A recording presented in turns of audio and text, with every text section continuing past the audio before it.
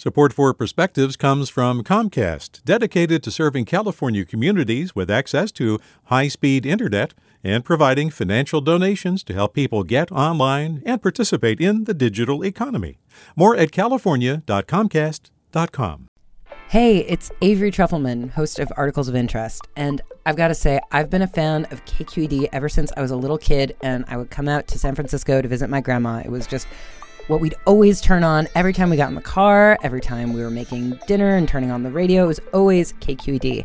And then over the years, I've become a massive fan of KQED podcasts because this is local reporting at its best. These are answers to questions you've always wanted to know, interviews with exciting, unusual voices, necessary journalism, all told with love and care and artistry. And did you know that a majority of KQED's funding actually comes from members? It's just people like you and me supporting the programs they love, while also getting access to cool events, behind-the-scenes footage, and so much more. If you want to sign up and be a part of this amazing community, visit donate.kqed.org/podcasts to become a member today. That's podcasts with an S. Thank you for listening, and thank you for your support. From KQED. As a child, Thummer would clot behind my tongue like a scab, exiting my mouth in stubborn chunks. English, on the other hand, the language of home away from home, as free-flowing as the air I breathed, found employment in my mouth much more easily. But my native language was spoken awkwardly, diluted by the weight of assimilation and a dance of stammers. When I treaded up the steps of my Thummer class each Sunday, a spirit of apprehension always seemed to accompany me. It embarrassed me, how the language of my birthplace and ancestors seemed to evade every attempt I made to capture it. I could understand most of what my parents and relatives spoke, but to reproduce this with my own mouth yielded something marred. To read it in print was an even more daunting task. Getting through a simple page or two took a minimum of 20 minutes, and attempting to write anything other than my name led to a bitterly realized end. As I grew older, life veered faster, but I could never seem to learn Thummer the right way.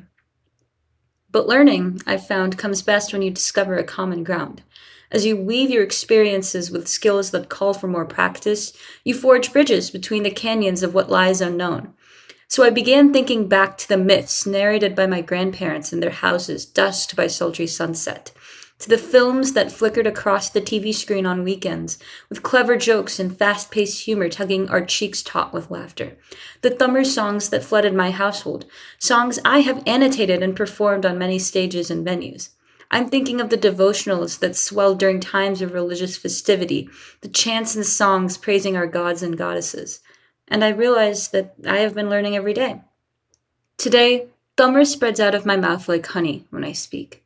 Viscous, not yet as quicksilvered as water, but smoothly and steadily, flowing faithfully in the direction it was destined for. With a perspective, I'm Rakshithaa Jaiganesh. Support for Perspectives comes from Comcast, dedicated to serving California communities with access to high-speed internet and providing financial donations to help people get online and participate in the digital economy. More at california.comcast.com.